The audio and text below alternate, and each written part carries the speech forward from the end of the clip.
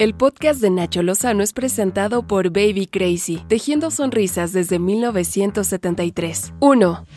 Fueron sepultadas en el Panteón Civil de San Lorenzo Tezonco, a unos metros de la zona cero, donde ocurrió el derrumbe de la línea 12, 6 víctimas del colapso en la estación Olivos, entre ellos el niño Giovanni Hernández Tapia, de 13 años, la víctima más joven de este suceso. No se lo deseo a nadie, la verdad es que es muy mal cómo sucedieron estas cosas. No se lo deseo a nadie, ¿no? De un momento a otro mi hijo estaba deshecho.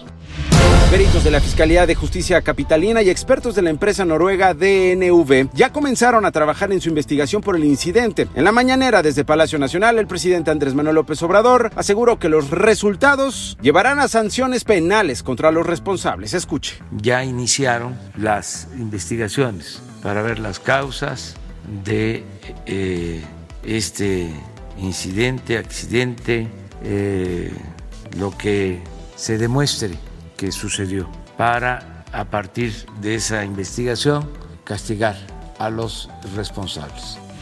Grupo Mexicano de Seguros, que opera la póliza del metro, informó que ya inició los procedimientos habituales en materia de siniestros para hacer la evaluación del caso y, con base a las condiciones de la póliza, proceder a la reparación de los daños por el dictamen. Sí, esto suena a burocracia y sí, también suena a que las víctimas y sus familiares no la tendrán fácil. El presidente de los Estados Unidos de América, Joe Biden, envió sus condolencias a México. Lo hizo a través de un comunicado en el que dijo que su país está listo para apoyar a en la recuperación de la tragedia. López Obrador agradeció las muestras de solidaridad. Yo aprovecho para agradecerles a los pueblos, a los gobiernos del mundo por su solidaridad, su deseo de que los que están todavía en los hospitales salgan con vida, que eso es lo que todos queremos. 2. El secretario de Obras y Servicios de la ciudad, Jesús Esteva, informó que ya se revisa la línea 9 tras las denuncias de usuarios por grietas y deformaciones. Son denuncias a tiempo que se concentran en la terminal de Pantitlán. Dijo que en los siguientes días van a recibir los resultados del análisis, sobre todo en los desniveles. 3.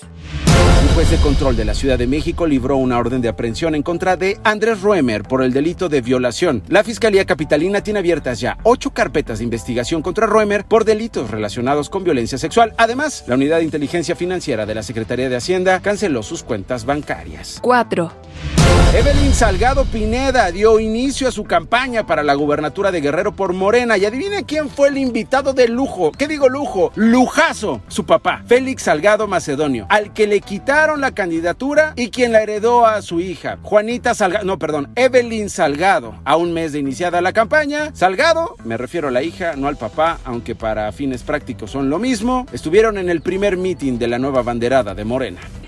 Primeramente, a un hombre, a un luchador social que ha sido mi guía durante todos estos años, un hombre que ustedes conocen muy bien, que es del pueblo y para el pueblo, Félix Salgado Macedonio.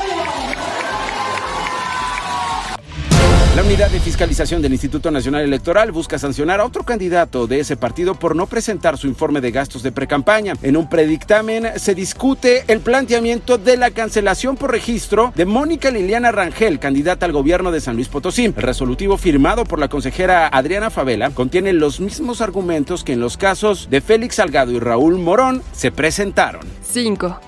Un cohete chino fuera de control se dirige a la Tierra y podría causar daño, según alertó este miércoles el Pentágono. Los cálculos del Departamento de Defensa de la Unión Americana dicen que el cohete Long March 5B, de 22 toneladas, ingresaría en la atmósfera de la Tierra alrededor del 8 de mayo. Estas fueron las 5 notas más relevantes del día con Nacho Lozano, presentado por Baby Crazy, tejiendo sonrisas desde 1973.